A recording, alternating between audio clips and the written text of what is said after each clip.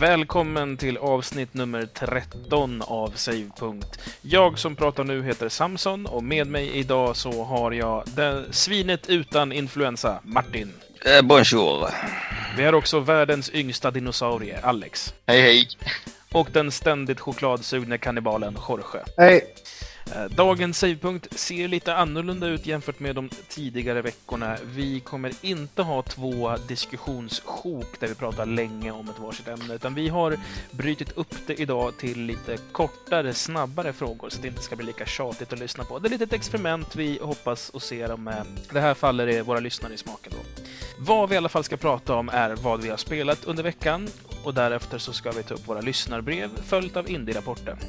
Sen kommer vi då till diskussionsblock 1 där vi har 3 separata frågor som är då favoritfiende i spel, priset på tv-spel och lite sen om tv-spels kulturella genomslagskraft bland mainstream-publik. Därefter ska vi in på Martins jukebox, tätt följt av en retrohörna och sen har vi vårt andra diskussionsblock där vi ska prata om sidekicks, guilty pleasures och hur man ska ta sig an piratproblem med tv-spel. Och då tycker jag att vi helt enkelt sätter igång med vad vi har spelat under den här veckan och först ut idag är Alex. Jag har spelat lite Spyro till PS3. Sen har jag vad har jag mer spelat? Lite Call of Duty. Jag var ju på E-Tech igår för första gången på 20 år. Nej, men inte riktigt 20 år. Men i alla fall sen jag var en 12. Satt vi där faktiskt och möts med lite Left 4 Dead och spelade lite Call of Duty 4, Modern Warfare. Det var väldigt trevligt. Okej, vad har Jorge spelat då? Jag har spelat klart en av kampanjerna i Left 4 Dead. Bättre sent än aldrig, va? Och sen har vi spelat en massa Company Heroes, Tales of Valor. Och sen har jag installerat om Call of Duty 4 på PC:n och jag har blivit sjukt dålig i det spelet, kommer jag fram till. Ja, Martin, vad har du spelat under veckan som har gått? Det har inte riktigt blivit så mycket mer än Diablo. Lite Fallout 3 också har jag spelat. Men det blir bättre nu när jag har semester ska jag spela så in i bomben. Ja, det är bra. Nästa vecka vill jag ha en utförlig rapport med minst 5 titlar. Yes. Jättebra. Själv så har jag och flickvännen tagit en paus från vårt Half-Life-spelande och har istället börjat spela Mass Effect. Vi måste ju ladda upp så att vi har fina färska karaktärer att importera in i 2:an sen. Så det har vi suttit med under veckan som har gått här då. Det är vad vi har spelat och då ska vi gå vidare på veckans lyssnarbrev.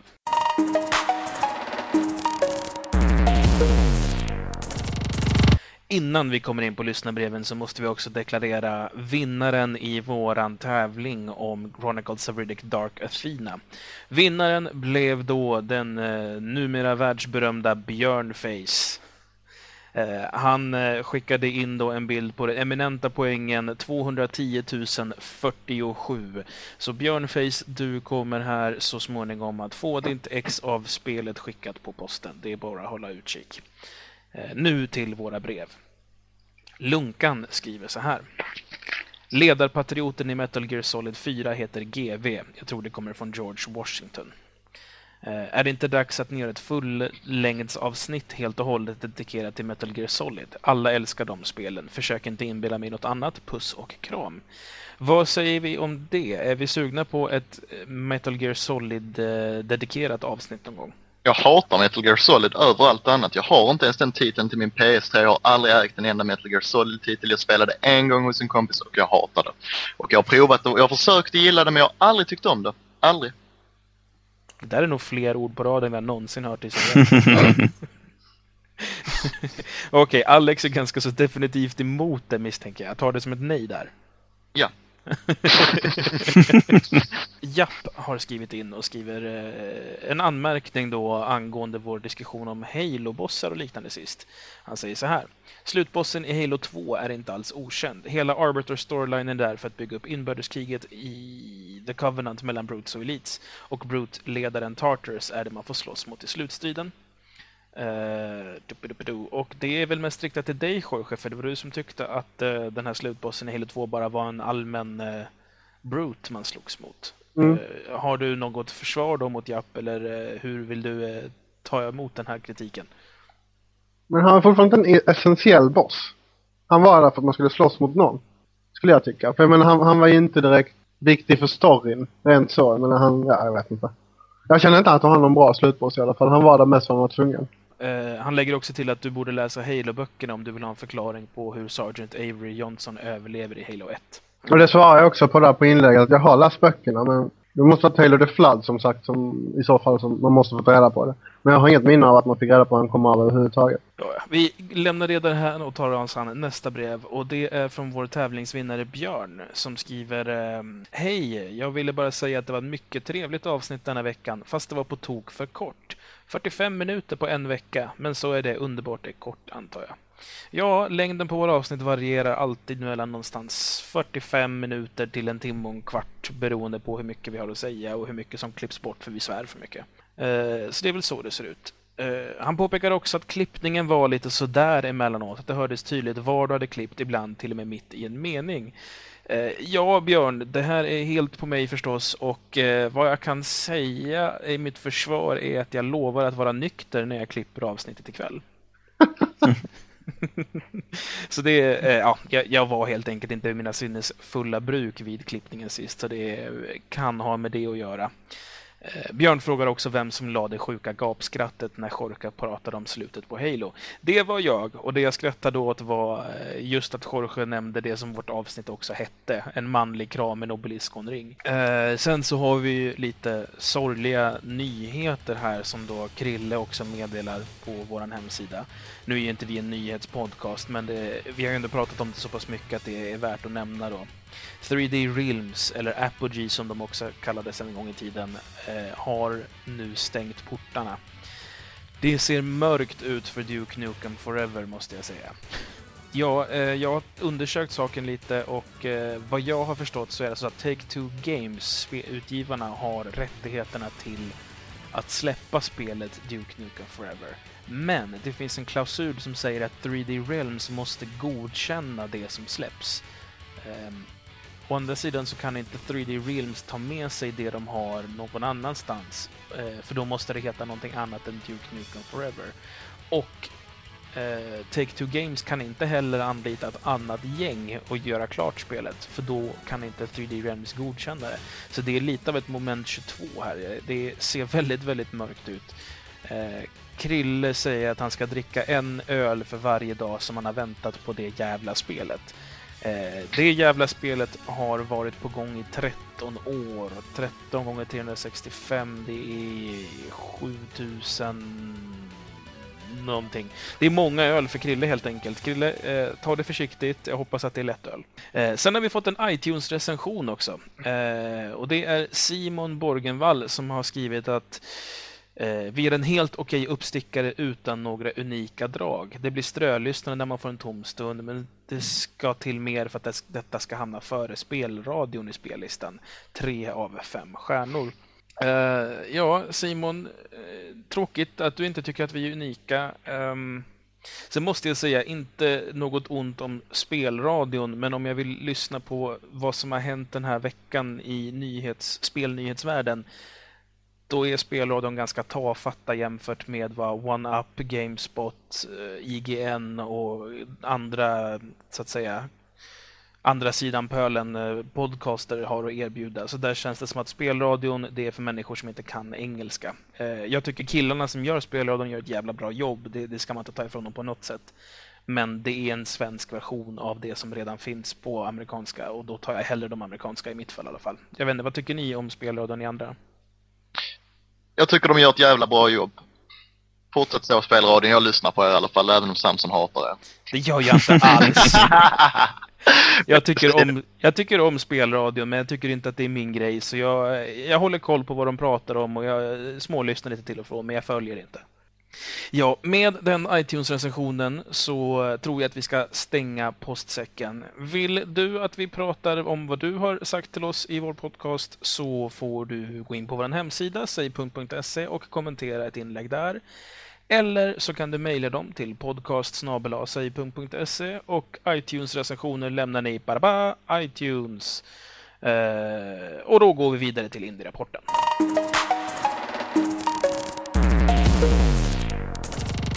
I veckans Indie-rapport så ska vi prata om ett spel med det otroligt gulliga namnet Hitler Must Die. Det är utvecklat av ett gäng som kallar sig själva för Cryptic Sea. Spelet är tidigare känt som Red Alpha och i det här spelet så spelar du en rysk underrättelseagent som då slåss mot ett återuppväckt Nazi-Tyskland som nu florerar av tusentals Hitler-kloner. Det är då ett sidskrollande plattforms shoot'em up i stil med vad ska man jämföra det med? Det är lite som Contra fast det är inte lika mycket sådär strikt gå från ett håll till ett annat utan det är lite mer utforskande i rum och liknande. Men det är ändå tvådimensionellt, det är plattform och det är en jävla massa mord. Spelets främsta styrka och varför vi ens tar upp det är en underbar grafisk design. Det är en väldigt säregen blockig och lite kantig tecknarstil. Liknar väl kanske lite Dan Paladins verk, men det är inte riktigt så heller. Utan det är en väldigt intressant och annorlunda designstilar och det är det som gör att det är lite mer intressant bara än många andra sådana här spel. Spelet är då under utveckling. Än så länge så har inga plattformar annonserats då, men Cryptic Seas vana trogen så lär det vara gratis och det lär komma till PC. Vill du veta mer om Hitler Must Die, då går du in på crypticsea.blogspot.com. Det är då deras nyhetsblogg. Sen har de också en egen hemsida som då är crypticsea.com och Cryptic stavas med C både i början och i slutet.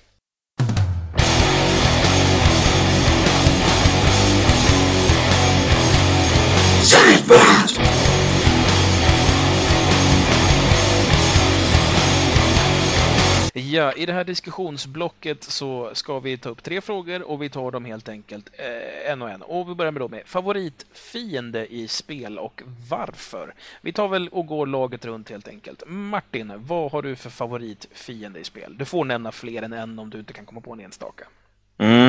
Jag tog mig en funderare här och alltså de flesta fiender vill man ju bara ha ihjäl. Och sen kvittar det egentligen om det tar lång tid eller kort tid att döda dem. Det tog lite tid att komma på någon som man liksom har fastnat för. Då måste jag säga Fuzzy från Yoshi's Island. Mm-hmm. Det är det här molnet som när man hoppar på det så blir världen helt vimmelkantig. Knarkmolnet. Han är riktigt skoj. Fuzzy. Så för att det är lite udda fiende också liksom. Inte fiende som ser ut mer en rolig karaktär som man träffar på bara. Men är det så att säga den här mystiska knarkeffekten som inträffar då som är det som du faller för? Eller är det att han är en annorlunda karaktär? Vad är det som gör att Ja, både och. Det är alltså framförallt att det är så kul grej i spelet att allting går i vågor och musiken går också i vågor. Allting går i vågor liksom. Det är lite kul grej bara. Då vänder jag mig till Alex. Har du någon favoritfiende i spel? King Dedede från Kirby-spelen. Jag tycker bara han är så charmig, stor pingvin med en hammare. Det slår aldrig fel. Jorge, har du klurat på någon? Edwin Van Cleef tror jag han heter. Eller från Cleef. Sista bossen i Deadmines i World of Warcraft. World of Warcraft är det här spelet jag verkligen fastnade för första gången jag spelade MMO. Eller första jag spelat EVE Online innan jag tyckte alls om det. Men WoW var lite så här speciellt. Och första gången man klarar honom så var det så här riktigt bra. Skön känsla liksom att man hade åstadkommit något. Det var riktigt kul. Där man typ så här level 20-22 någonting också. Så han och Nyxia var också väldigt så här speciell boss som jag tyckte om. Men vad var det som gjorde att du tyckte om då? Var det alltså när du klarade dem så kändes det som en erövring? Ja, alltså det var Deadmines var ju det här första instansen man körde med polare med. Och då körde jag med 4 andra polare och när vi klarade så kändes det ändå som man hade erövrat någonting. Det var väldigt lågt liksom, men det var ändå någonting där. Det var ju första gången man klarade något som var lite speciellt. Och sen så Nyx var också lika en sån här bra känsla att man hade lyckats med någonting i spelet.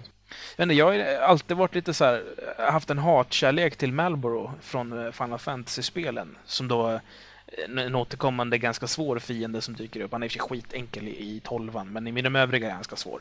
Det är alltså en slags mystisk växtliknande sak. Den ser ut som växten i Little Shop of Horrors ungefär. Och den har alltid en attack som heter Bad Breath som ger dig typ alla statusförändringar du kan få. Så du typ du är confused, du har rage, du har allt på en gång och du måste liksom ha så här superskydd mot alla statusförändringar, annars är du körd på den här gubben. Och han är med i typ varenda Final Fantasy-spel, så att han är alltid så här, man blir så jävla rädd när man möter honom, men lyckas man ta honom så är man så jävla nöjd med sig själv. Kan vara nog den svåraste och jobbigaste fienden, om man bortser från bossar då förstås. Varför vi tog upp det här då är ju för att jag tänker mig att det säger lite om hur vi ser på tv-spel då. Martin berättade om molnet, och det intressanta med det var effekten av det.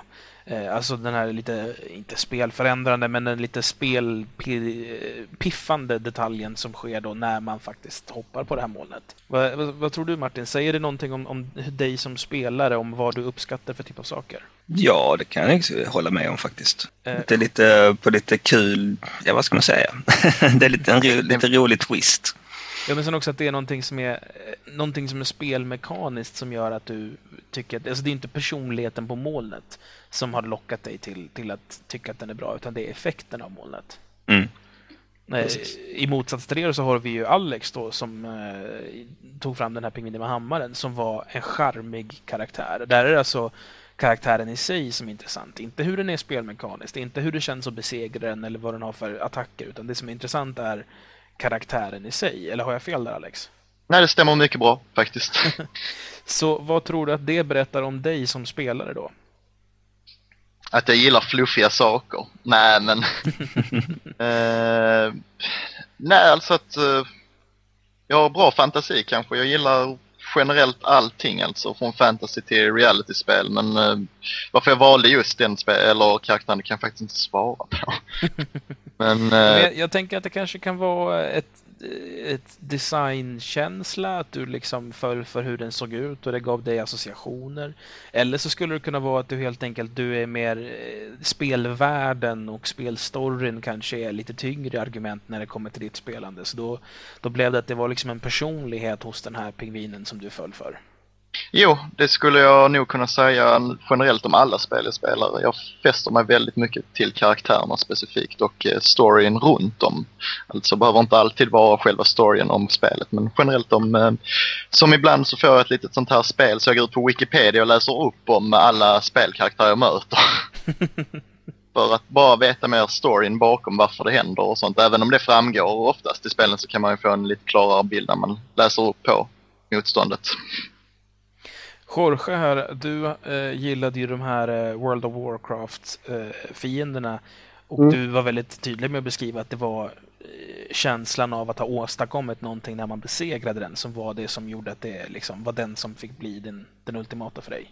Ja. Jag vet inte, spelar du kanske för erövringens skull för att kunna skryta om att du har gjort det? Eller är det gruppkänslan av att göra det tillsammans? Ja, det är nog jag tillsammans, det är det som är roliga. Liksom, jag menar, Van Cleef är väl ingen stor erövring i sig. För han är ju trots allt den lägsta bossen i den lägsta instansen. Så det är ingen sån här man kan skryta med. Men det var ju kul när man väl gjorde det. För då var det liksom svårt. Och man fick ändå någonting för det. Jag tror han droppade en massa blåa grejer. Så det var sjukt kul. Ja, då har vi nog fått lära oss lite mer om hur vi ser ut då som spelare. Vi kan nog helt enkelt göra så att om du som lyssnar på det här känner att du vill ha lite mer koll på dina vänner, hur de är som spelare, så ställ samma fråga till dem och titta på deras personlighet och se om det går att hitta någon slags Tao enligt Pu-mallar för personligheter i det här också. Jag tror att vi inte ska gå så djupt i det. Vi går vidare på nästa fråga och då ska vi diskutera priset på tv-spel.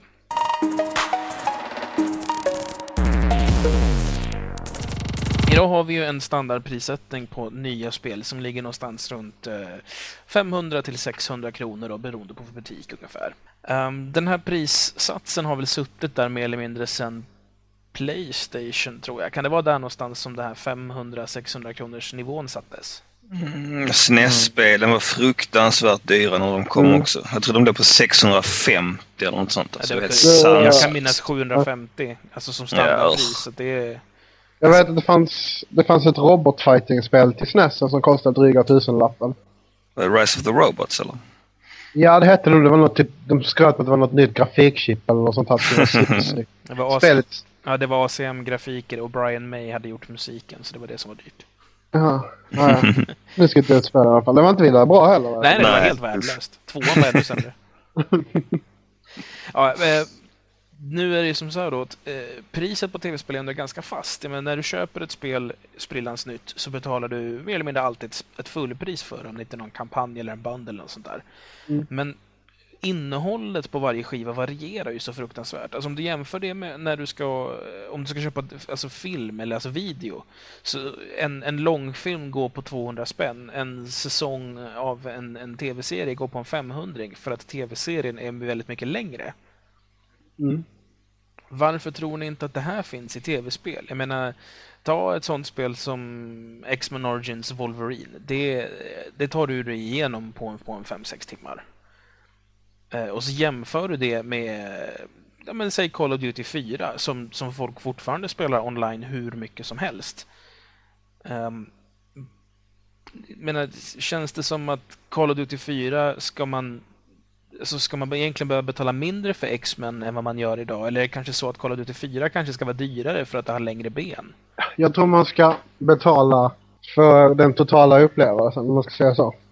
Jag menar, Call of Duty 4 har en kort kampanj, men den är intensiv och bra, likadant med multiplayer. Men den är ju väldigt intensiv och den är underhållande framförallt. Så jag menar, där har jag ingenting emot att betala 600 spänn eller vad det kostar i butiken. Men jag har ju visserligen inte spelat Wolverine. Men om jag tar Frontlines Fuels of War. Jag tog hem Collector's Edition på den. Jag kommer inte ihåg vad jag betalade. Den var ju något dyrare än standard. Och det jag uppskattade mest med den jävla banden var t-shirten jag fick till. Så jag menar, ja, det var så illa. Det kändes liksom att jag har aldrig brytt mig liksom att jag hade velat säga till ett företag det här var rent skit. Men på Frontlines Fuels of War tycker jag funderade väldigt, väldigt länge på om jag skulle e-maila THQ och kräva mina pengar tillbaka. Inte för att jag räknade med att jag skulle få det, men bara för att visa att liksom, det här var skit och det har jag betalat en hel del pengar för. Fast jag tänkte inte så mycket på liksom, att man ska försöka göra någon kvalitetsbedömning. För jag menar, High School Musical kostar lika mycket som Casablanca. Så det tror jag inte vi ska gå in på där och tänka på så. Utan snarare alltså när det handlar om att det rör sig om så olika mycket speltid. Liksom. Fan, jag kommer inte på några bra exempel. Men om man tar ett lite längre spel. Men säg Fallout 3 till exempel. Alltså, eller Fable 2 för den delen, såna här rollspel. De är ofantligt mycket mer innehållsrika än vad generic licensspel är, som oftast bara är typ en på sin höjd kanske 6-7 levels och sen så är man klar liksom. Och det finns kanske ett multiplayer-läge, men det är liksom bara inslängt i sista minuten liksom. Det beror helt på hur bra det är. Jag menar, gör du spel i alla fall av 3 som inte är roligt, då vill jag inte betala någonting alls för det. Men gör du Fallout 3, då vill jag betala för det. Ja, fast om man tänker realistiskt, det är ju svårt för en spelutvecklare. Det här spelet är inte så bra, så vi sätter bara 300 spänn för det. Vem ska köpa ett här? Jag vet inte, det är visserligen billigt, men det jag har hört att det inte ska vara något bra. Hur har du hört det? Men det är ju billigt, så då måste det vara ganska dåligt. Alltså, ja, men då antar jag väl att då tänker folk istället så här, 200 spänn, det kan jag väl unna mig. Men jag menar, om jag går ut och betalar 700 för ett värdelöst spel och kommer hem, då blir jag ju sur. Så jag menar, jag vill ju betala för kvaliteten om den finns där, men jag vill inte betala samma pris annars. Jag menar. Ja, fast där kan du ju faktiskt provspela spelet själv först i typ valfri tv-spelsbutik istället. Inte PC-spel. Nej, det är för sig sant. Fast finns det inte ganska ofta demos i så fall man kan prova? Kan ladda ner piratkopior och testa. Fast det gör ju inte vi här. Nej, kanske inte. Nej, men oavsett vilket, alltså det känns som att man borde på något vis reglera. För så tittar du på begagnatmarknaden istället, så ser du ju att spel som är populära och som också då oftast är bra, de får en högre andrahandssiffra. Men när går du och köper ett begagnat, vad är ett populärt spel som inte så många byter tillbaka? Ja, men säg Call of Duty 4. De flesta som köpt Call of Duty 4 behåller det. Så ska du köpa ett begagnat Call of Duty 4 i valfri game eller liknande, då går det inte på så här 150 spänn som du får Viva Piñata för. Utan du måste ändå kosta på dig åtminstone en 300-400 spänn. Men jag tror det är, jag vet inte om det är ren spekulation, men vad jag läser i alla fall så är det så att till exempel EA och de stora, de tvingar spelbutikerna att ha höga priser för att folk ska köpa ett nytt istället för att man skiljer det 50 spänn på ett nytt och ett begagnat och köper hellre det nya. Men det är väl en bra grej, för då går ju ändå pengarna till, alltså då röstar man igen med plånboken. När du köper det begagnat och köper det av själva butiken, då går ju inga pengar till Ja, till företaget. alltså varför skulle EA göra... Det första jag undrar är, hur kan EA ha någon som helst makt på vad Game ska göra? Med sina... Jag vet faktiskt inte. Alltså nu vet jag inte om det är så, men jag vet att både Kanada och USA, så är det för att GameStop har den pressen på sig liksom att de måste sälja dem till ett högre pris. Annars så, jag vet inte vad de gör annars, som drar väl in spelen för dem eller vad det kan vara. Ja, i och för sig. De flesta spel köps väl i typ så här Walmart och liknande i USA, så att det är ju inte någon jätteskara som går till just Game. Nej, men jag vet inte. Men ja, vad pratar vi om nu? Popularitetsspel och begagnat marknaden. Ja, eller framförallt så vi pratar fortfarande om prissättningen på spel och lite så vi tycker. Vad tycker vi om den här prisnivån? Är det en lagom prisnivå för ett tv-spel eller är det för dyrt? Är det för billigt? Vad tycker vi? Jag tycker det är för dyrt. Det är alldeles så. Som man jämför med PC. De har ändå haft ett ganska... Alltså ett nytt spel går på en 400 spänn kanske. Ja, det är sant. Det är en märklig skillnad där. Hur kommer det sig? Alltså, man kan ju inte gärna jämföra med ett biobesök eller liknande, för det är en helt annan typ av upplevelse. Så det tycker jag inte ens man ska försöka dra någon slags parallell till. Men PC-spel kontra konsolspel, det är ju faktiskt en jävla skillnad. Jag tror skillnaden där är mycket att på en PC så måste du ha hårdvaran som klarar det. På en konsol har du garanterat hårdvaran som klarar det. Så jag vet inte om det kan vara något sånt som påverkar att PC-spelen är billigare för att kompensera att du måste uppgradera hårdvaran varje år. Fast å andra sidan så borde det borde ju också innebära att det är krångligare när man ska göra ett spel för PC, för då måste du täcka upp en massa olika sorters hårdvara. Så det blir ju dyrare att utveckla ett sånt spel i jämförelse med konsol. Eller kan det inte vara så helt enkelt att när du utvecklar till konsol så måste du ändå köpa licens av Microsoft eller Sony för att utveckla spelen där? Där ligger ju nog en hel del också, att man måste bli licensierad och så vidare. Och sen så har vi ju åldersgränsen som man måste ju få ett betyg från PEGI för att överhuvudtaget få sälja den överhuvudtaget till maskinen. Annars har man inte inget stöd från Microsoft eller PlayStation, Sony. Men det var så inte PC-spel också? Nej, PC-spel, de är inte beroende av utgivare på samma sätt eftersom de inte har en fast plattform. Det är inte som att Microsoft har ett sill att de godkänner att det här spelet duger för si och så eftersom du spelar på en Windows-burk i jämförelse med konsolerna. Ja, vi tar och går vidare på nästa fråga. Ska vi kanske kort konstatera att vi tycker att spel borde kanske vara lite billigare eller åtminstone närma sig PC-spels prisnivå? Dock måste jag säga att jag har ingenting emot att... Jag skulle gärna se en varierad prisjämförelse. Fast frågan är, det är nog väldigt svårt att bestämma vad det är man ska basera den på. Jorge, du vill att man ska bedöma kvaliteten på spelet och det är den som avgör. Det vore ju skönast för oss konsumenter, men jag tror inte att det är en särskilt realistisk tanke att man ska ha något team som testspelar spel innan man sätter pris på dem. Alltså jag hade kunnat offra min fritid till att göra det, för man märker ganska snabbt spela skit eller inte. Så fint att du erbjuder dig att spela gratis spel. Ja, nej, men ett annat alternativ skulle ju kunna vara att man gjorde en bedömning på hur lång tid ett spel tar att spela igenom. Att det liksom blir då att du betalar per timme. Fast frågan är om man inte blir en massa skitspel som helt enkelt bara är långa. För jag menar, det är inte kul om du ska grinda i 8 timmar och sen få spela i en halvtimme för att sen behöva grinda i 8 timmar till. Det ger inte så mycket. Men är det explosiv spelnöj? Alltså så man hela tiden har spelnöjet på hög nivå, liksom, som man verkligen uppskattar spelet, så kan jag tycka det går bra med ett 6 timmars spel, men det ska det vara extremt bra. Ja, men då blir det också där, måste man bedöma de här timmarna. Så jag menar, det känns som att det är nog väldigt, väldigt, väldigt svårt att försöka få någon slags prissättningsramverk så att säga. Så jag tror att vi är nog fast vid att man måste ha ett fast startpris. Okej, men om man hade gjort så här att visst, du säljer dina spel för 600 spänn oavsett hur bra eller dåliga de är. Men du har alltid rätt att gå och lämna tillbaka ifall du tyckte det var dåligt.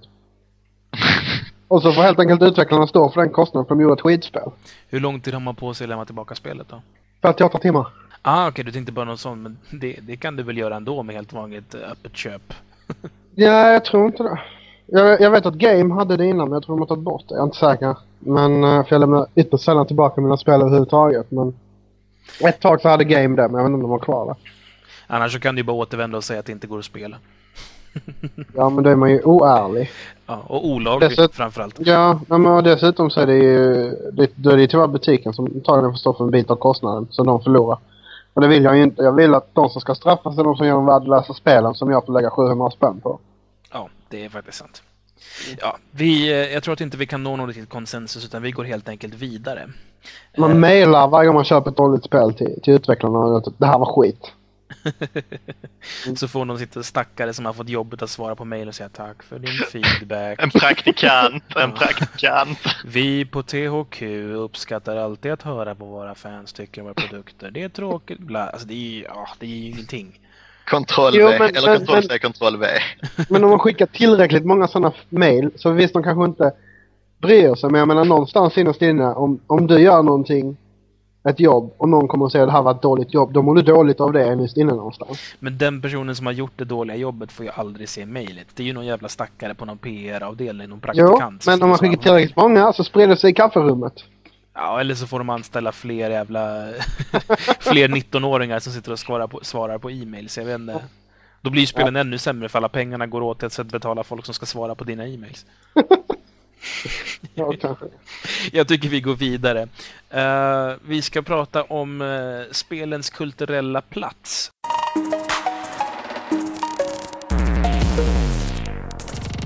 Då har vi som så att om man tittar på en standard svensk idag, en helt vanlig medelsvensson, så jag kan nog garantera att går du fram till första bästa medelsvensson och frågar vet du vad brott och straff är? Så skulle de säga ja, det är någon slags bok. Jag har inte läst den, men jag vet att det finns en bok som heter så. Så kan du också gå fram till dem och säga vet du vad Borta med vinden är? Så kommer de nog säga ja, det är en film. Jag har inte sett den, men den är ju en klassiker. Går du fram till samma människa och säger vet du vad BioShock är? Då har de inte en jävla aning. Nu behöver det inte vara just de här 3 exemplen, brott och straff, Borta med vinden eller BioShock. Men hur kommer det sig att inte tv-spel har samma kulturella tyngd som de andra medierna har? Nu är ju tv-spel yngre än alla andra, så det gör ju någonting, men det är ju en gigantisk bransch.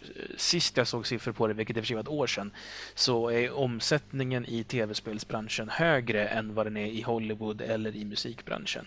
Så hur kommer det sig att folk inte är lika införstådda i det? Så min mamma vet inte vad Halo är till exempel. Hur kommer det sig, tror ni? Okulturell. Nej, så jag tror att det är inte samma exponering. Alltså det finns lite reklam och så, men det som folk egentligen vet om tv-spel är väl typ Super Mario och den typen av spel. Jag tror man måste vara uppväxt med det för att kunna uppskatta det så mycket som vi gör det. Eller jag visst, det går ju även om man inte är uppväxt med det. Men jag tror liksom att frågar du ner i 15 års ålder så frågar du vad är Counter-Strike, så vet alla direkt vilket skitspel det är.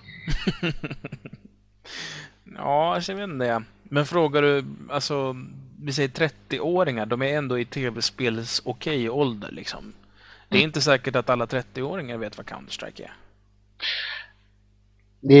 Eller är det? Har jag fel? Nej, jag vet inte. Hur länge har Counter-Strike funnits ute? Det måste vara typ 10-12 år minst. Eller? Ja, det är det säkert. Och då borde man vara i 20-årsåldern när det släpptes. Så man borde åtminstone testat det minst en gång. Om man bor i den civiliserade delen av världen. Men varför är det i så fall liksom, det säger liksom då var man i 20-årsåldern så då måste man ha testat det. Varför måste man inte ha testat om man är 50? Men jag har en polare som heter POM och han är 38 och han spelar ganska mycket dator- och tv-spel, så jag hade kunnat ringa och kolla med honom hur det kommer sig att till exempel han fastnade för det. Men många där runt 40-årsåldern inte riktigt ens vet vad det är för något. Ja, men vi tar och ringer upp PO helt enkelt. Hej PO, hur är läget? Ja, det är bra. Jag heter Samson och du är nu med i en tv-spelspodcast som heter Save-punkt som Jorge har lurat in dig i helt enkelt. Ja, okej. Vi tänkte höra med dig lite, om jag förstått det rätt så är du 38 år gammal. Ja, i sommar i alla fall. I sommar, okej. Du är snart 38. Ja. Man ska inte trycka upp, man ska trycka ner. Du är 37 helt enkelt. Yes. Hur som helst så har du några år på nacken jämfört med oss. Och det vi undrar är då alltså, en person som är i din ålder så att säga. Nu menar inte jag på att säga att det skulle vara gammalt på något vis. Men bland dina jämngamla, Hur ser tv-spelsintresset ut där? Ja, det är väl... De flesta jag känner spelar ju, men det är väl mer eller mindre. Sen har ju många som jag känner som inte spelar alls. Okej. Om jag bara lite kort får göra ett litet test på dig. Om jag säger brott och straff, vet du vad det är för någonting då? Ja, det är ju en bok. Om jag säger Casablanca, vet du vad det är för någonting då? Ja, det är väl en film, gissar jag. Och om jag säger Bioshock, vad är det för någonting då? Ja, det är ett spel som just har släppts som jag dock inte haft tillfälle att testa, men jag har funderat på att testa det. Okej. Ja, men det känns ändå bra att höra att du är på rätt sida om gränsen här. Det är viktigt. Ja. Men du spelar alltså tv-spel hyfsat aktivt? Ja, dataspel, ja, jo visst, spelar väldigt mycket. Det är väl nästan varje kväll i alla fall. Du sa att de flesta du umgås med ändå spelar själva också.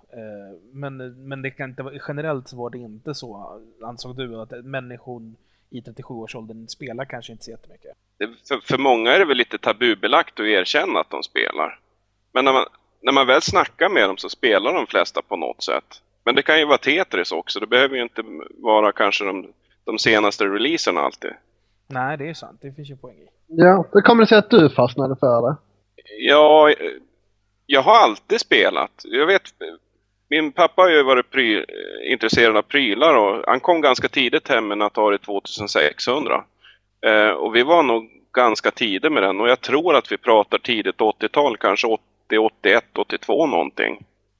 Och så efter det så, jag vet inte, man fastnade ju ganska direkt för den för att man spelade de här stora som Pac-Man och Asteroids och de här. Ja, P.O. Det var jätteschysst av dig att ställa upp så här från ingenstans på en liten 5 minuters utfrågning. Ja, tack så mycket. Du ska få återgå till ditt. Ja, tack. Ha det så bra, hej. Hej. Det var PO. Hej. Ja, det var P.O. helt enkelt. Ja. Ska vi summera vad vi har kommit fram till angående det här kulturella tyngden så att säga i spel? P.O. berättar att det kan finnas kanske någon slags stigma över att erkänna att man spelar tv-spel. Mm. Dels så har vi det. Sen har vi pratat om att marknadsföringen kanske inte är lika påträngande som för film och böcker. Och sen så har vi pratat om att mediumet är yngre och att det kan ligga bakom det också. Mm. Framförallt att man måste ha kommit i kontakt med det i tidig ålder, känns det också lite som. Ja, just det. Det pratade vi också om, ja. Ja, men då får vi väl försöka att så att säga vända det här på något vis då. Så att vi som tv-spelare, om vi vill att det ska vara ett kulturellt tungt ämne, precis som böcker och filmer, så kanske vi ska hjälpa till att promota spelandet mer. Om det är det vi vill, så att säga. Hur känner ni där? Jo. Jag tror det blir svårt att få in äldre människor liksom, som inte har växt upp med det. Men jag tror att, jag menar när vi är 40-50 års ålder, då kommer ju alla veta vad CS och Bioshock är. Så att jag tror att så fort vi får ut den här stolifierade generationen så kommer alla älska tv-spel efter det. Så jag tror det är rätt lugnt. Men sen så har vi också alla nya Wii-köpare. Ja, jag vet hur du suckar där, men det finns ju en liten chans att de... Vi hoppas på att de går vidare till riktiga spel sen.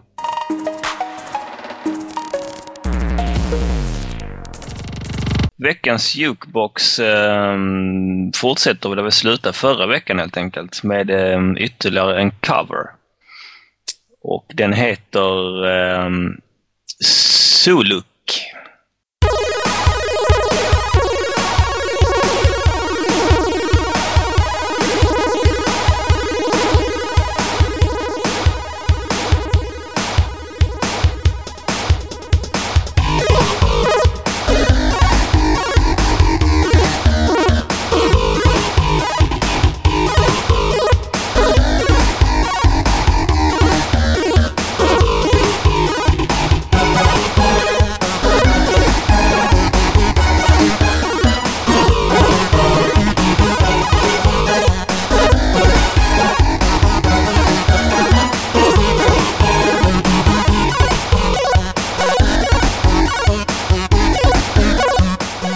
Det här var då en Commodore 64-remix.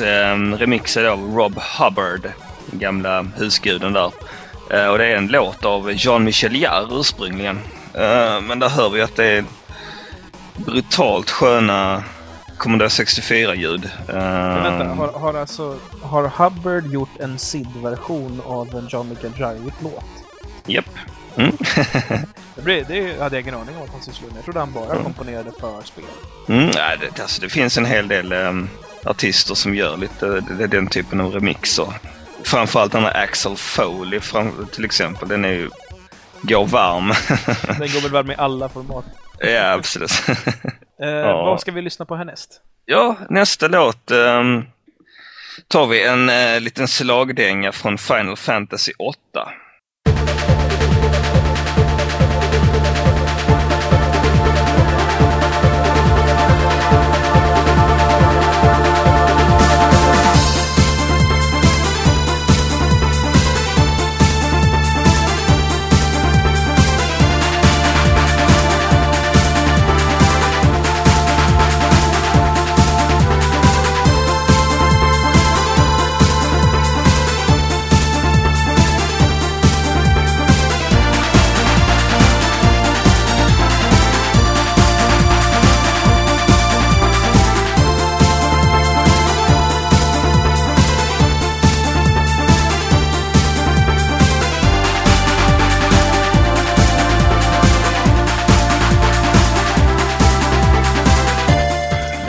Alltså The Man with the Machine Gun.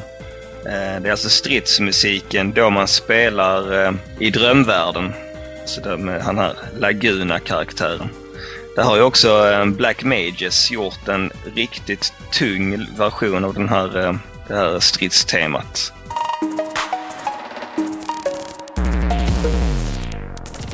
Och då var det dags för Retrohörnan med mig. Tänkte prata lite generellt om faktiskt inte ett retrospel utan ett nytt spel, fast av en karaktär som jag uppskattar väldigt mycket under mina PlayStation 1-dagar. Och karaktären jag talar om är Spyro, den lila draken. Många känner väl igen honom, antar jag. Hur är det med grabbar? Har ni spelat något Spyro-spel? Jag föll aldrig riktigt för Spyro faktiskt. Jag var inne på Crash på den perioden om jag var tvungen att köpa något plattform till PS1. Kan jag förstå, också ett väldigt bra spel. Ja, och nyligen köpte jag då Spyro till PS3, The Legend of Spyro, Dawn of the Dragon. Och får enbart se om den fortfarande behåller de här känslorna som de här retrospel, som då Spyro the Dragon och Spyro 2-spelen för mig höll. Alltså känslan där bara av att springa igenom spelet. Det var ju ett schysst, de gamla spelen är ju schyssta plattformsspel.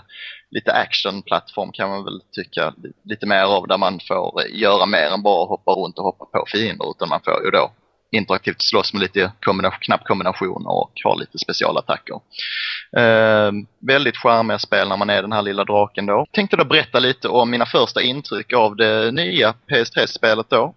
Vi spelade, det är faktiskt ett tvåplayerspel, och det var lite därför jag och min rumskamrat köpte det, för att vi skulle kunna spela det tillsammans. Och vi startade upp det och blev positivt överraskade direkt när vi började spela, men redan 30 minuter in i spelet så börjar man se tecken på att det är ett väldigt dåligt spel faktiskt. Fortfarande den här plattformstilen de har, alltså de här rummen där man bara ska hoppa runt och flyga lite, de är fortfarande bra som de är de första spelen, men combat-systemet har blivit så himla svårt att styra jämfört med de första, samt att det buggar fast så vi inte kunde döda honom, utan vi fick boota om konsolen och starta om från förra savepunkten. Och det var ju inte alls bra, tyckte vi. Men vi spelar vidare tappert och bara märker mer och mer hur långt ifrån vi glider de gamla spelen då. Och då är det framförallt combat-systemet jag pratar om. Det har blivit helt på något sätt slött.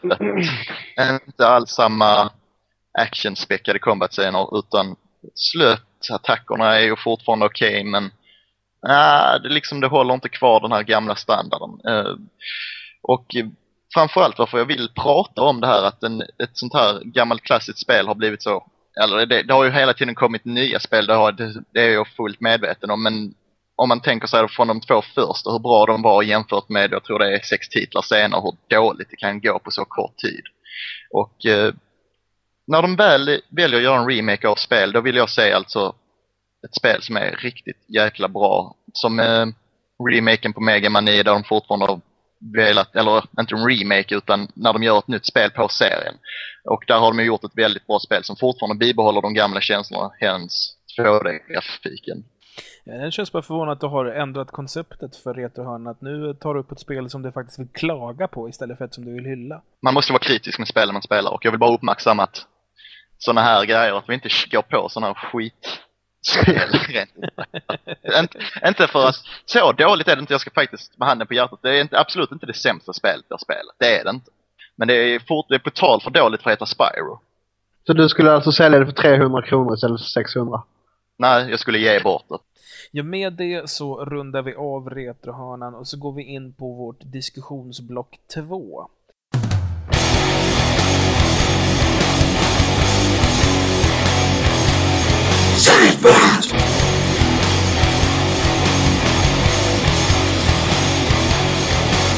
Och då tar vi först en liten snabbis. Vilka sidekicks från ett tv-spel skulle du vilja ha i det verkliga livet? Jorge, du får börja. Absolut inte Dom från Gears of War som bara whinar om sin fru hela tiden. Okej. Men Coltrane måste ju vara klockren i så fall. Okej, hur kommer det sig att du vill ha Coltrane som din sidekick i det verkliga spelet? Det är mycket Han är allmänt cool. Nej, men han är allmänt cool så här liksom. Nej, jag vet inte. Men, i vanliga livet? Ja, i vanliga livet. Det måste vara någon smart jävel. En Arakan, typ. Ja, Arakan. Han är så här supernörd. Han skulle jag vilja ha som sidekick. Så här. Fixa mina läxor. Okej då. Liksom. Och sen så är han förhoppningsvis lite småkär jämt som han är i Solid. Så att han gör det åt den ändå. Det hade varit klockrent. Sen måste det betyder ju också att du måste lyssna på hans jävla gnäll om typ Can love grow on the battlefield? Och så kissar han ju på sig för jämnan. Så länge han torkar upp det själv får man väl acceptera det. Det är ju snäppet vassare än dina katter i alla fall. Jo, det är det fan. Men Artakon skulle nog passa bra. Liksom en riktigt smart snubbe som ja. Jo, men det skulle nog vara min sidekick i verkliga livet. Okay. Men han verkar vara en sån här push-around också som liksom tar vad som helst. Ja, jo, men det hade varit praktiskt med Artakon. Okej, hur ser det ut för Martin då? Jag har funderat lite här ju. Jag tänkte först på Dogmeat från Fallout, men jag har ju redan en hund på riktigt så att det känns lite överflödigt. Sen funderar jag också lite på Rocky från Pocky Rocky, alltså den här... Tvättbjörnen? Ja, precis. Men så fastnade jag till slut för Servbot, den här lilla Lego-figuren i Mega Man Legends. Ja, jag vet exakt. 41 stycken eller någonting, de gör massa... Ja, de städar och hela det köret liksom. Med lina. De är riktigt nice. Om de städar hade varit sjukt praktiska. Va? Ja. Om de städar så hade det varit sjukt praktiska ju. De gör mat och hela köret liksom. Små Lego-gubbar typ en halv meter höga på sin höjd. Jag tänker mer på typ Chibi Robo som kom till GameCuben. Någon av er som spelar det? Nope. Nej. Man är en typ hushållsrobot i ett mänskligt hem och så ska man typ dels måste man hålla sig själv uppladdad via eluttagen till och från och så ska man också typ göra rent för familjen och vara så här huslig och duktig. Det låter ju sjukt tråkigt. Det är faktiskt ett jävligt bra spel. Det är Nintendo själva som har gjort det. Det här är innan de blev Wii-igga utan det här är ju fortfarande ett spel. Okej. Det är ganska roligt. Spelkonceptet låter ju inte särskilt upphetsande, men... Det är kul. Det är lite så här plattform, lite strategi inblandat. Ja, det kan vara ett annat företag som har utvecklat en Nintendo, men jag vet att det kom till GameCube i alla fall. Okay. Men Servbot, det hade jag valt. Okay. Alex, vad hade du valt för sidekick? Luigi. Varför då? Och han är fan Marios bitch. Han gör allt vad han säger. Alltså han klagar aldrig. Han bara gör det. Alltså det är en riktig skön snubbe alltså. Jag bara faller mig i smak. Luigi verkar vara en bra bro. Okay. Så att... Luigi alltså? Ja.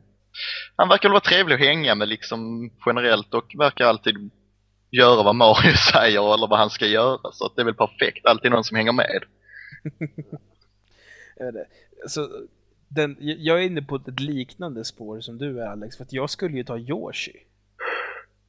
För jag menar, vem vill inte ha en typ grön dinosaurie som kan äta upp allting som är ett problem. Allt annat också för övrigt. Ja, jag menar, det är inte som att du behöver så här, kosta på dig någon slags försäkring. Han är typ okrossbar. Får han en smäll så springer han omkring lite. Det är bara hitta honom där han är klar sen, så kan man helt enkelt bara hoppa upp på honom. När han har bölat klart. Han blir aldrig trött. Och typ, men tänk så här, du går på stan när det kommer fram, eller nej, det är så här, du går på stan och så går du förbi en sån här Carlingsbutik som spelar skitjobbig musik ut ur butiken, så att så här, du ska höra den på gatan. Och du är så här, fan, jag vill bara dricka den här koppen kaffe i lugn och ro. Då bara rider du dit på Jorsen och låter honom käka upp högtalarna. Det är inte mer än så. Men säg det så här liksom, du har en jättegod chokladtårta hemma och så kommer han bara käkar upp den och så kommer du hem och säger, vad är min chokladtårta? Det är inte en fråga. Och så bara är han helt brun runt munnen. Så den gemensamma nämnaren är att vi vill alla ha en slav.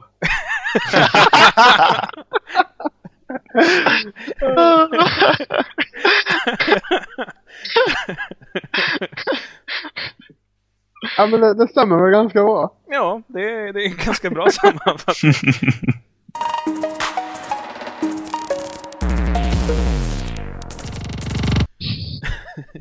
Vi tar nästa fråga, den är också lite snabb sådär. Har vi några Guilty Pleasure-spel? Guilty Pleasure betyder alltså någonting som är någonting som du gillar, men nog helst lite i smyg, för det kanske är lite pinsamt att erkänna att man gillar det. Jag kan ta ett exempel på mig själv. Jag gillar väldigt mycket musik, och ett av mina Guilty Pleasure-grejer är att jag tycker att Aqua, du vet, den här danska eurodisco-gruppen, jag tycker de är snorbra på alla sätt och vis. Vad är ditt Guilty Pleasure-spel? Alltså det är så... Jag vet inte om jag vill säga det.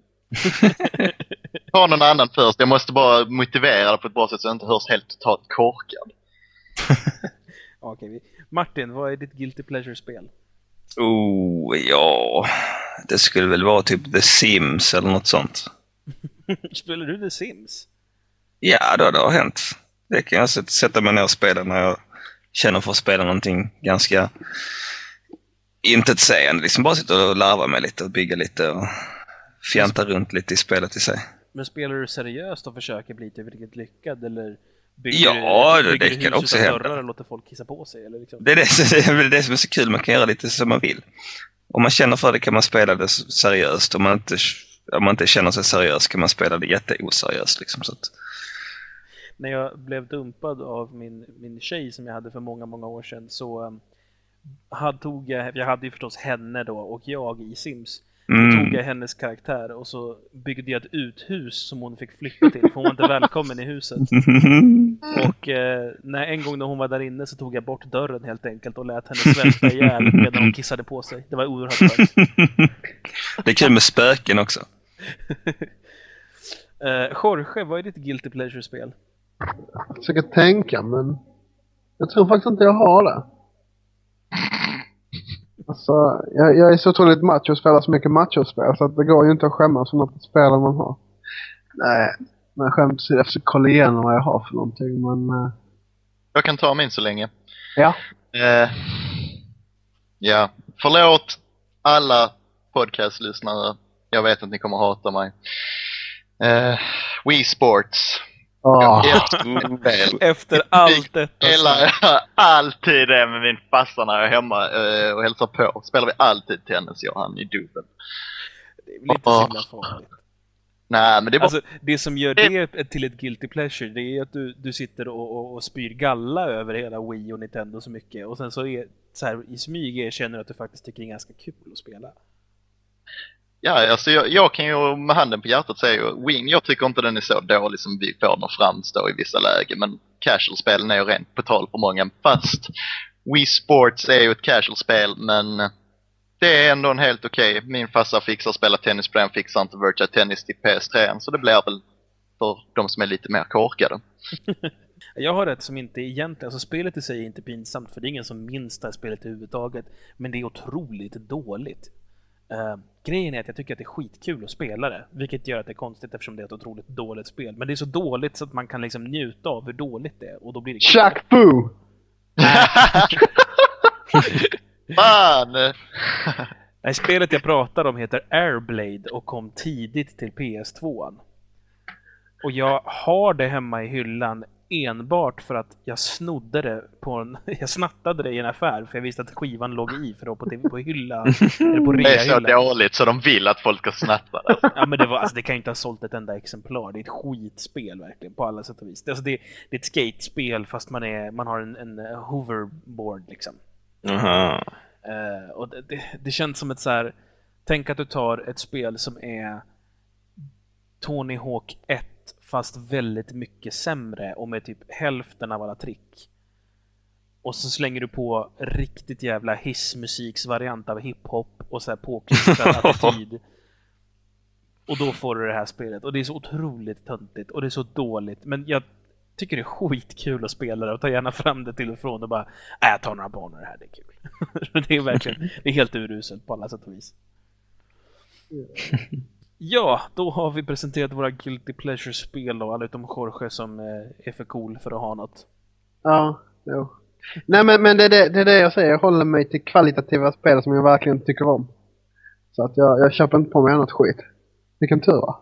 Förutom det där spelet som du verkligen ville skriva till THQ och klara. Ja, Frontlines. Men det hatar jag bara. Ja. Ja, vi tar nästa och sista frågan för dagen faktiskt.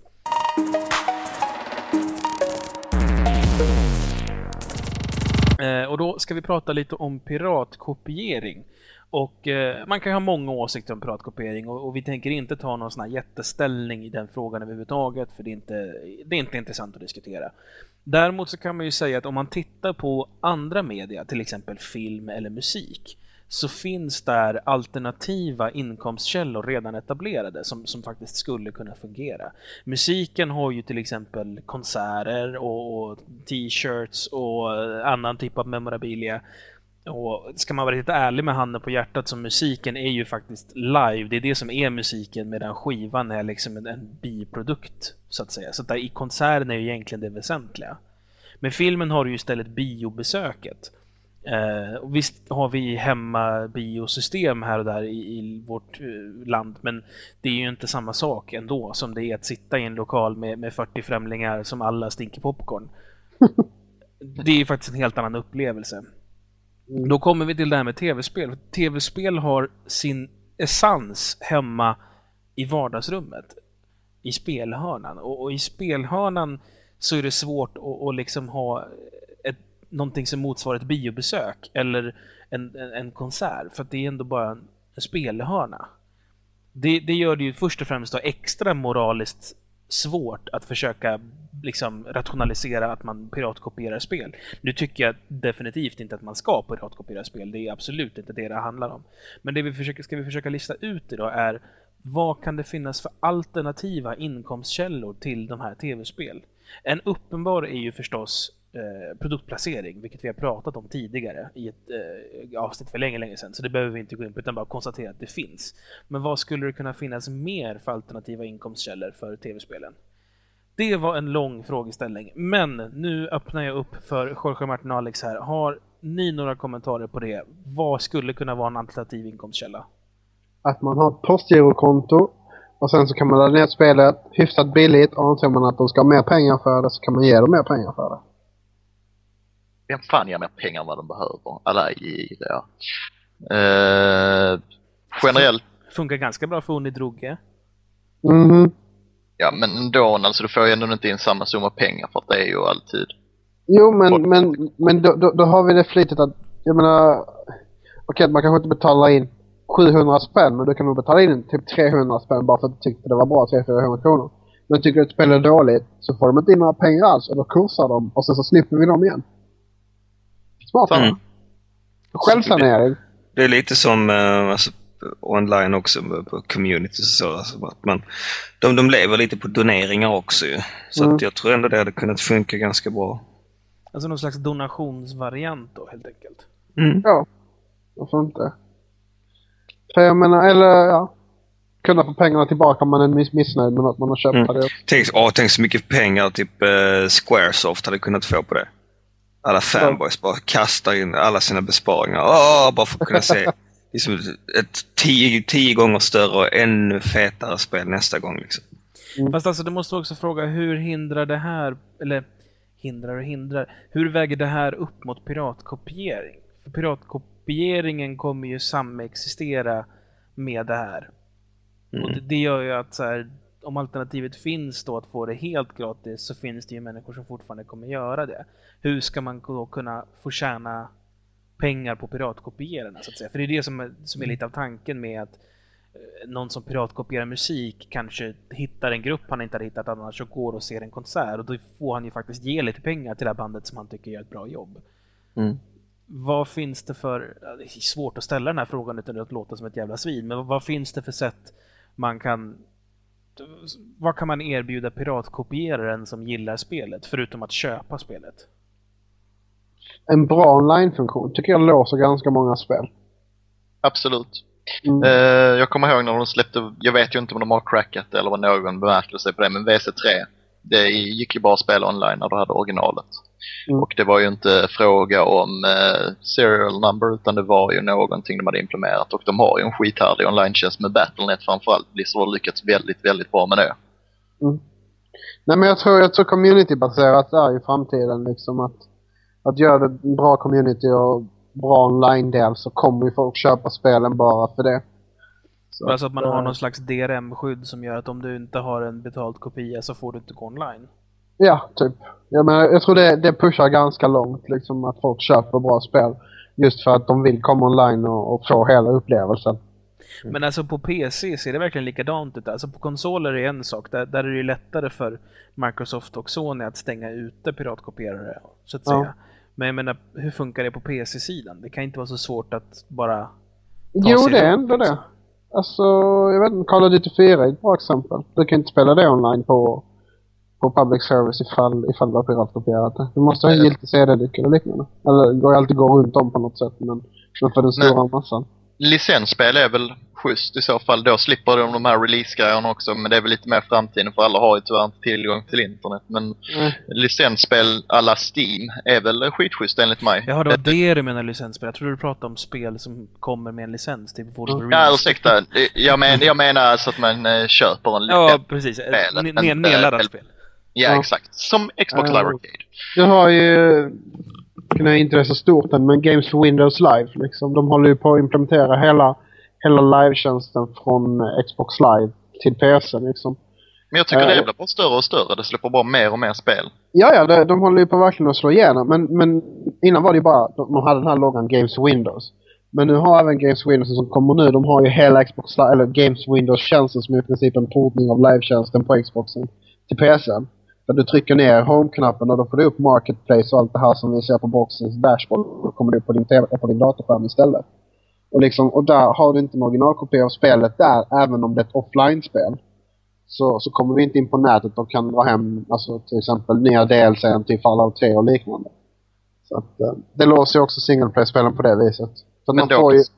Nej, jag bara tänkte generellt att det borde ju man kunna sänka priset istället då. Alltså, som sagt, det är ju en framtidsvision jag har här då man säger att alla ska ha tillgång till internet, men då kan man ju sänka priserna istället, för slipper man ju då CD-skivor.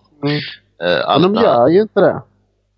Det kostar oftast lika mycket, om inte mer, att köpa spelen online idag än att det är ju billigare att köpa till exempel Left 4 Dead via Steam än att köpa det original, alltså en CD-key man äntrar.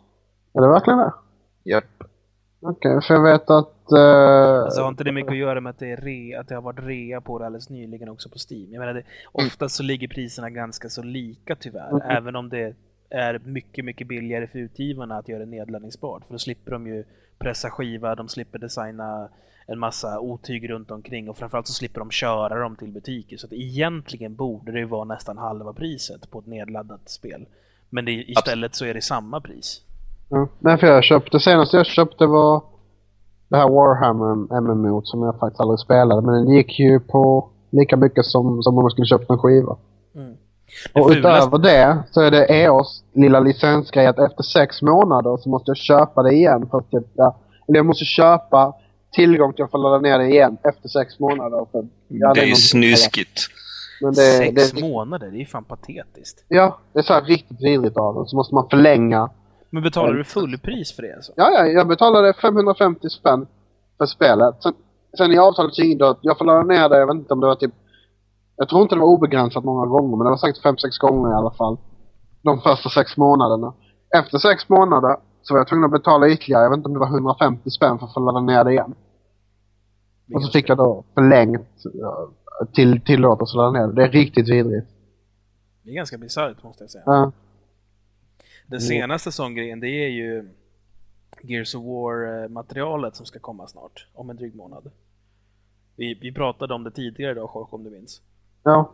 Det är alltså det de ska släppa, alltså mer kampanjprylar och 2 mappacks, eller 2 maps för multiplayer till Gears of War.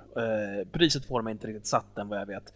Men det jag däremot vet, det är att det kommer då släppas det här som en egen retail-kopia. Alltså att du kan gå och köpa den i butik, bara den här expansionen. Och då kostar den då x antal kronor. Sen kan du istället då välja att ladda ner den från Marketplace. Då kostar den också x antal kronor, samma x där. Men när du köper den i butik så får du också med Cold Storage, Flashback och Snowblind, som du inte får ifall du köper dem via Xbox Live. Alltså för samma pris som i butiken så får du mindre än vad du får om du går och köper den fysiska produkten. Mm. Det känns ju lagom kul för den som... Jag gillar verkligen Gears of War 2. Jag har lagt ut, inte mycket pengar, men jag har lagt ut pengar på att faktiskt köpa de här jävla mappacksen. För att jag ville kunna spela dem direkt när de kom. Och jag ville liksom visa mitt stöd till Epic, för jag tyckte de hade gjort en jävligt bra produkt. Och då blev jag ju alltså i princip påsatta bak av dem med den här dealen. Jag menar, varför ska jag betala lika mycket och eller som någon annan alltså jag som redan har gett dem pengar, jag ska ge dem ännu mer pengar nu? Eller alltså, det känns så ologiskt. Får jag bara fråga dig en fråga, Samson? Ja. Var det lika skönt för dig som det var för Epic Gaming? I'm a giver, not a taker. Ska vi gå tillbaka då till hur de ska fixa det här med piratkopieringen? Ja, precis. Det var det jag var inne på. Vad är alternativa inkomstkällor? Det var det vi höll på att prata om. Jo, men alltså online-distribuering tror jag. Men framförallt att man måste ha en stark online-tjänst till så man kan supporta spelet med, även om det inte är multiplayer-baserat, så att man vill kunna ha den här extra tjänsten. Jag tror det är sånt mycket som gör att folk lägger pengar på att köpa spelen ordentligt. Att man har supporten runt omkring och allt det här som är väldigt bra. Men jag menar, alltså allmänt vill man väl erbjuda, det man ska lista ut är ju vad kan man erbjuda med en originalkopia som inte går att få bara digitalt. Det är ju det som är den stora grejen. Alltså jag tror att mycket kan ligga i om man har Collector's Edition-varianter och såna här saker. För jag menar, du kan aldrig ladda ner en Collector's item.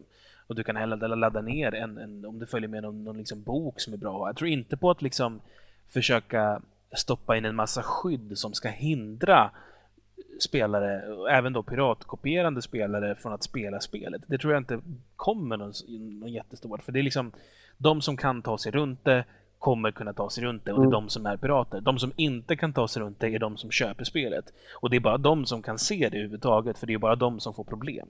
Så är det ju nästan alltid med det. Pirater förstår sig på det och liksom kodar sig själva runt det. De som inte förstår sig på det är de som kan få stöta på problem, och det är de som betalar för produkten. Så jag säger inte att man liksom ska gynna pirater, men jag tror mer på att försöka erbjuda något som inte piratnedladdning kan ge. Frågan är bara vad fan det är för någonting. Men så billigare priser och minst lika smidigt för mig att kunna ladda ner och köpa den en som går lika smidigt som det går för mig att gå in på en torrent-sida och dra hem spelet. Jag menar, det är tillgängligheten också ganska mycket av, och jag menar, kan jag få en originalkopia för 300 spänn på nätet eller så gör jag hellre det om jag kan få ner det på 5-10 minuter. Men vad tror ni om kanske något så här alternativ sätt att sälja ett spel på? Så att man istället för att jag går och köper Gears of War för 500 spänn i butik, så kanske jag betalar en 50-lapp och så får jag spelmotorn och första banan. Och sen så kan jag, om jag vill, slänga in en 100 till för att låsa upp nästa bana om jag tyckte den första var tillräckligt kul. Mm. Alltså att man gör det så episodmässigt, att det verkligen är kortare små moment. Då ska man ju inte göra som Valve gör med sina episoddelar som inte kommer. Det finns ju redan. Ja, det finns ju. Men exemplen är väl typ så här Strong Bad-spelet och Sam & Max. Annars är det inte så mycket som har lyckats vara episodbaserat på det sättet. Nej, till PS3, vad hette det? Så här skräckspel. Som har kommit 12 episoder. Tänker du på, vad heter det? Siren? Någonting? Siren, ja precis. Det spelet släppte de ju i, jag tror det var 12 episoder eller något sånt. Och det var i en 50-lapp styck, eller jag kommer inte ihåg vad det kostade. Men jag menar, det är väl ändå en bra idé. Så länge man kan hålla spelaren intresserad framförallt. Men då blir det ju också så att jag kan lugnt tänka mig att köpa någonting för 50 spänn som jag inte är säker på är ett skitbra spel. Men då får jag, alltså, det blir ju som att jag liksom betalar för lite av en demo. Men tycker jag sen att det är bra, då lägger jag in mer pengar för att liksom låsa upp då, eller köpa nytt material så jag kan spela klart spelet. Ja.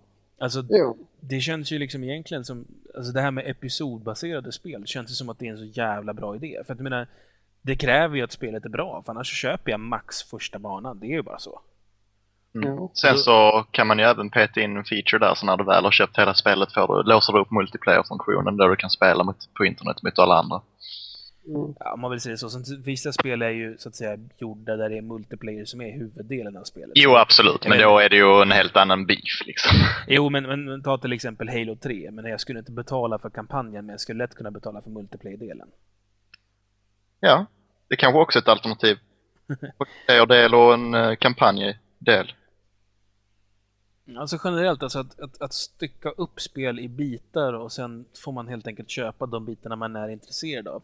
Jag menar, det som gör att piratkopiering existerar tror jag dels är ett överpris. För 600 spänn är för mycket för ett spel. Och om man då börjar idka på att om en spel är så dyr att göra, då säger jag, men dra ner på budgeten då. Jag behöver inte ha kändissnackare, jag behöver inte ha liksom super HD-renderad grafik. Jag klarar mig bra egentligen med en grafik som på en PS2. Nej, det gör vi inte. Nej, i alla fall. Hur som i alla fall. Det är ändå någonting som är liksom, jag betalar, ja, jag behöver inte ha det som gör att det här är så himla dyrt. Jag tycker att de hellre kan dra ner på budgeterna och fortsätta sig bara göra ett bra spel. För att ett bra spel behöver inte vara påkostat, och ett påkostat spel behöver inte vara bra.